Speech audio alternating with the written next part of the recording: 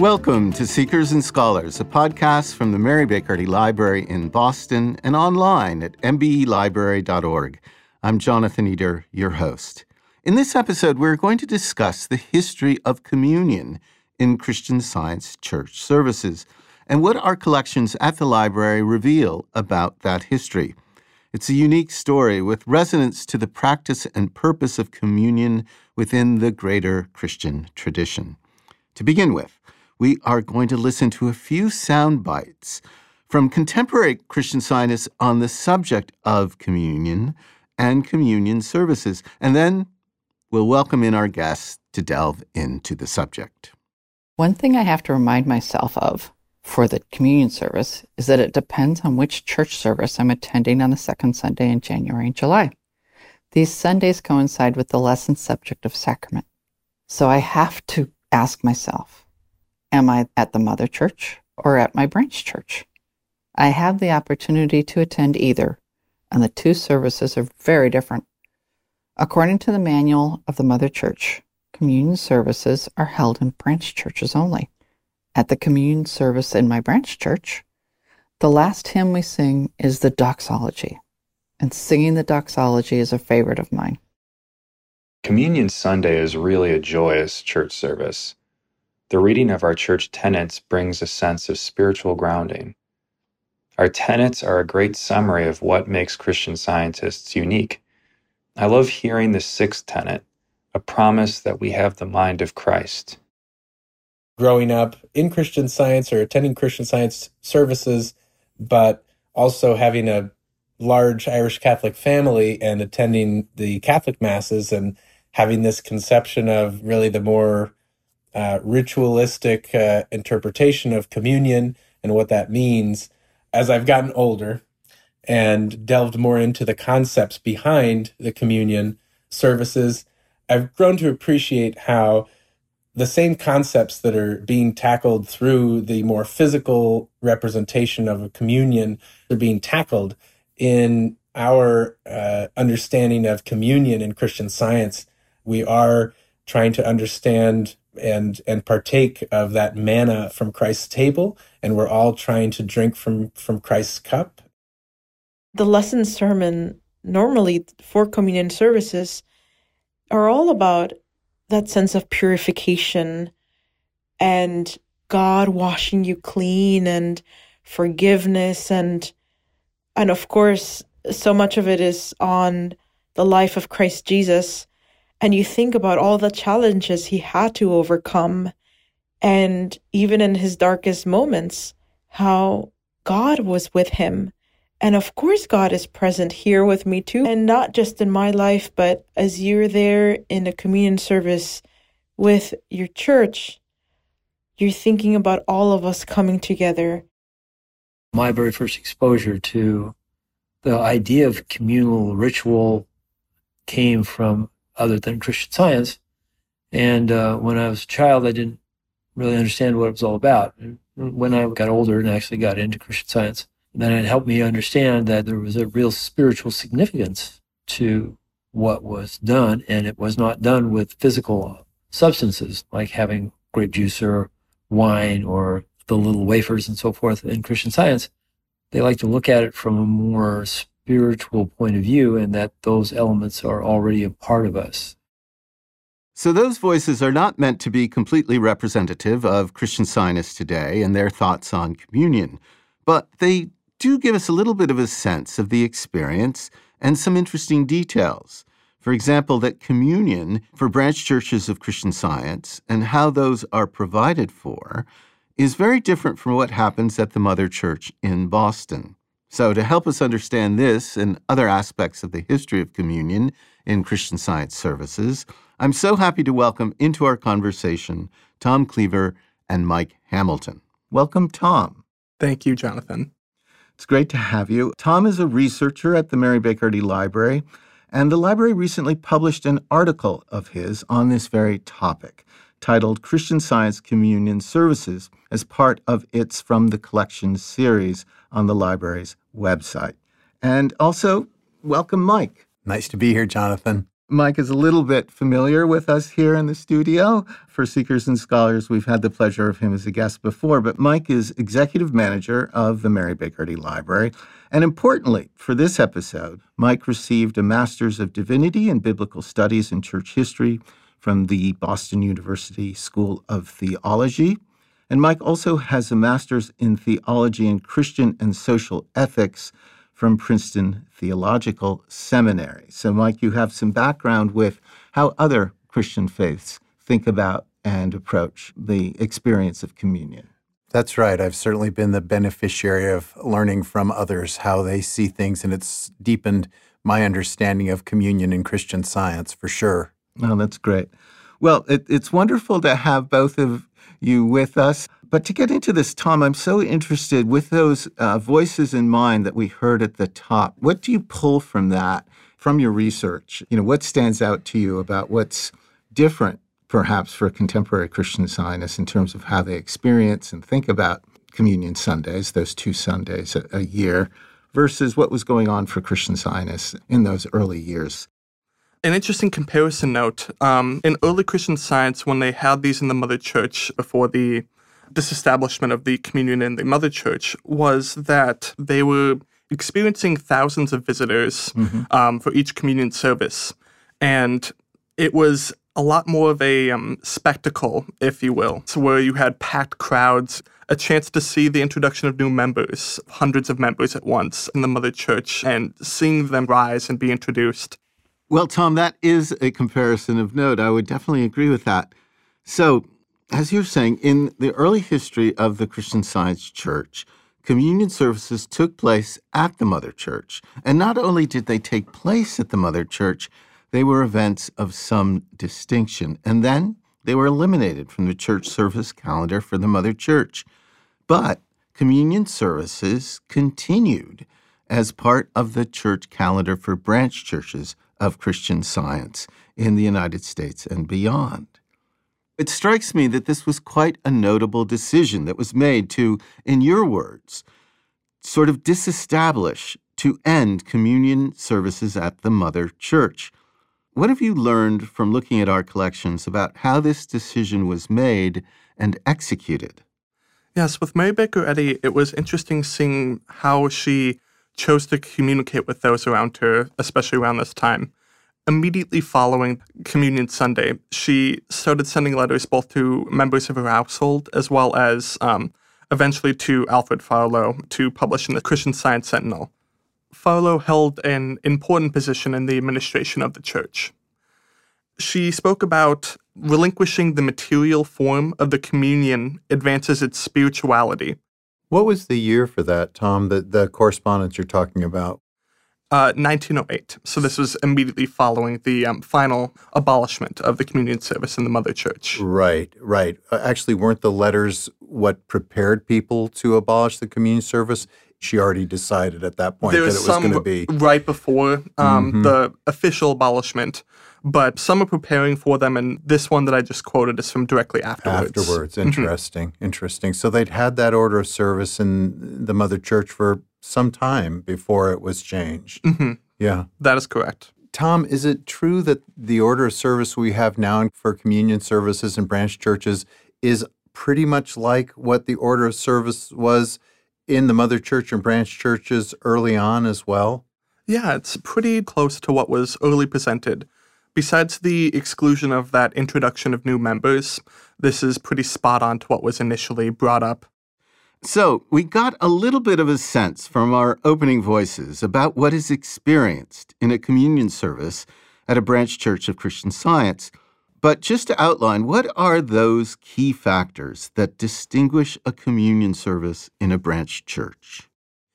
The tenets, the invitation and the kneeling, joining in silent communion, and then the singing of doxology are the things that really distinguish that day. And again, that is different from what happens at the Mother Church. So for that speaker at the top, she would want to be in a branch church if the doxology is something she wants to sing on. Although, it could be included, I suppose, in the lineup. I think sometimes they include it at the Mother Church, too. So Mike and Tom, how would you respond to the thought, my gosh, he abolished the communion service at the Mother Church. Does that mean that she didn't feel communion was all that significant for the Mother Church? I think it probably has a lot to do with the letter that Tom just quoted, that abolishing the communion season, for one thing, Mrs. Eddy said, this doesn't prevent Christian Scientists from occasionally visiting the Mother Church. There was no sense that they weren't welcome there. Of course, the local congregation of the Mother Church, that is their church home. Right. But I think what it did do, as you say, was to take the focus away from a sort of event and move it back towards what Christian Science really teaches about communion, and that is that communion is a daily experience of communing with God, and that the sacrament for Christian Scientists is not so much an event with particular elements such as bread and wine, but is a kind of opportunity always to feel close to God. Now, that sounds fine in theory, maybe, but I know that some members of Mary Baker Eddy's staff thought she was making a big mistake. Calvin Fry, in at least some of the material in the Mary Baker Eddy Library, is noted to have come out after hearing that this was to be the change and said she'll ruin her church. Oh, no. And because this seemed like a big success. You were getting people together. People were coming from far and wide. Everyone looked forward to this. But I'd say Mrs. Eddy's goals for her church and what kind of church it was going to be kind of looked over a different horizon. And what she felt was important was somewhat different than the kind of gatherings that Tom has described. So, Tom and Mike, you've clarified that the date or the year for final phasing out of communion services at the Mother Church is 1908.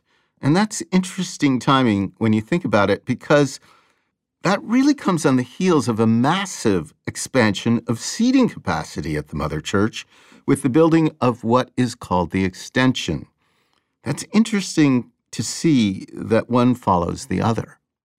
The irony of it was that this change to the communion season came 2 years after the extension had been built. So here's the extension dedicated in 1906. Part of the reason it had been commissioned in the first place by a unanimous vote of the members present at an annual meeting was the need to accommodate visitors who came for the communion services. And you almost feel as though Mrs. Eddy is tapping the brakes in 1908 and saying what Tom quoted, that let's remember the purpose here. Let's, even this beautiful church, let's remember what it's really for. And that wasn't easy for people to understand or to accept. Right. And of course, it became a bylaw in the church manual, but it was not the easiest transition, I don't think. Well, not for Calvin Fry. And apparently some others. Considering Mary Baker Eddy's background in the Congregational Church and the churches that other Christian Scientists would have come out of before converting to or before adopting Christian Science as their faith and their spiritual path, what would communion have meant to them? And from that, why was it that this particular Sunday was the one where everybody wanted to gather together? I think communion services have been and continue to be important events in Christian churches in different ways. And we could say that Sacrament Sunday is important for us too, because it marks something special or different about a church service for Christian Scientists.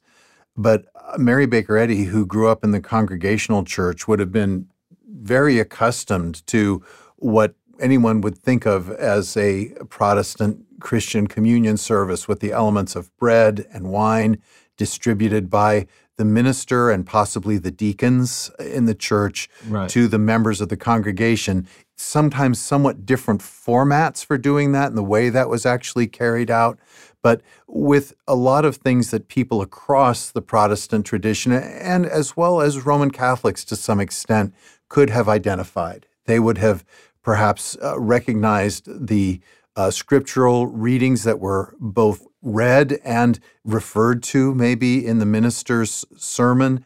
often referring to the Last Supper. For most Christians, the communion service refers to that event in Jesus' career, although what it means is understood differently. Right. And so Mary Baker Eddy would have been very familiar with this from her congregational background. And people who became Christian Scientists, those who came from church backgrounds, would also have known a communion Sunday. Or for Protestants, they would have thought of their religious life as in some way centered around the two sacraments recognized by Protestants, baptism and communion.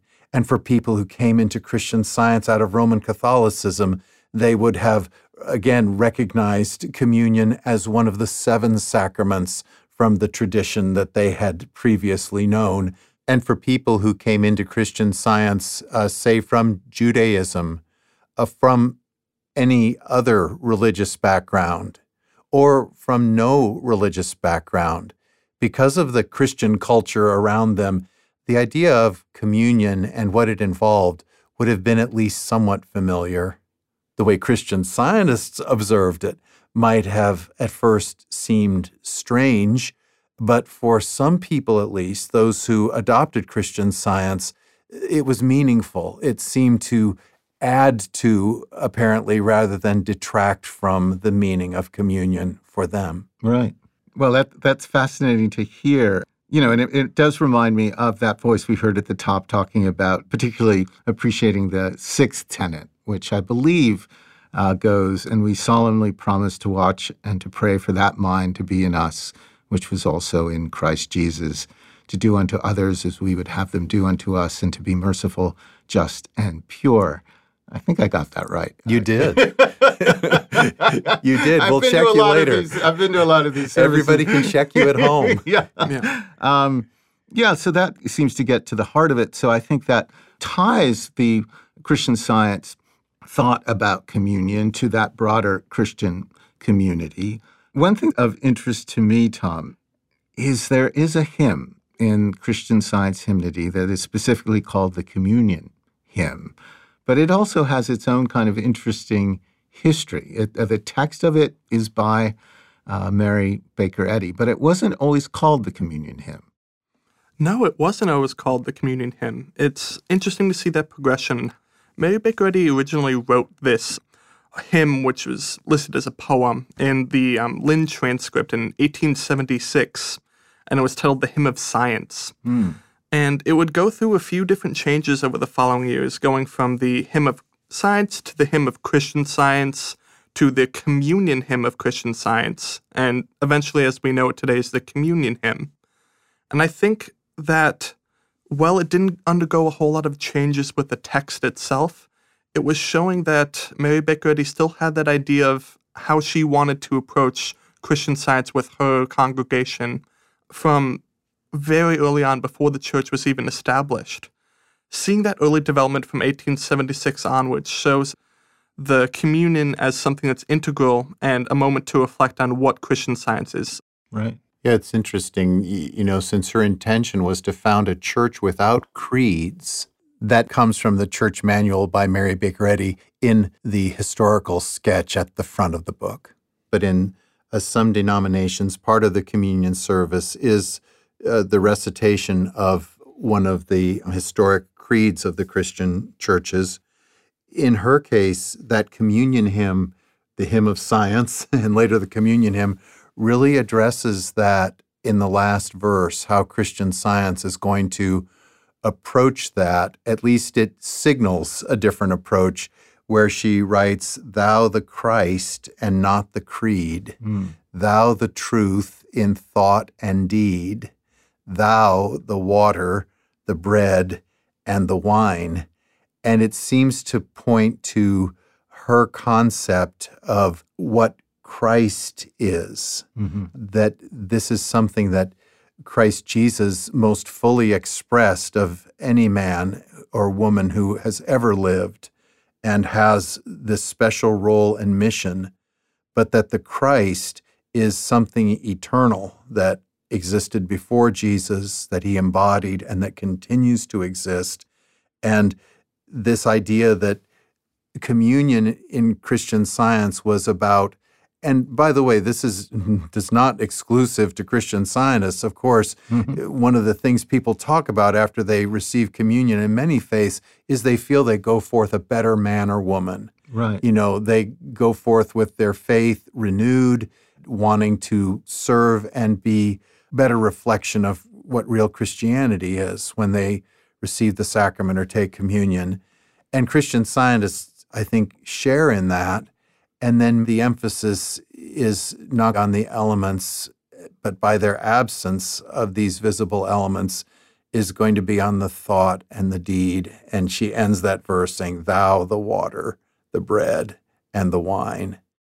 Well, Tom and Mike, it's been wonderful to share this conversation with you around communion in the Christian Science faith, and then how it kind of relates to broader Christian worship, and also this very distinct history that happened around the observance of communion as it applied to the Mother Church, the headquarters of the Christian Science Church in Boston, and then how it is observed and experienced in branch churches. But it's been really meaningful to have this time with you. So thanks so much, Tom. Yeah, absolutely. Thanks for having me. And thanks so much, Mike. Oh, thank you, Jonathan. I hope for people who are listening where this does spark an interest, they'll take some time to go on our website and read the article on communion services that Tom recently wrote and that we posted. Yes, it is a terrific piece, and it reflects a value that is so important to us at Seekers and Scholars, and that is the spirit of inquiry that goes into researching subject matter for the articles that we feature on the library's website. So thank you so much, listeners, for your spirit of inquiry, and we look forward to sharing more episodes with you in the coming months. I'm Jonathan Eder. Thank you for listening to Seekers and Scholars.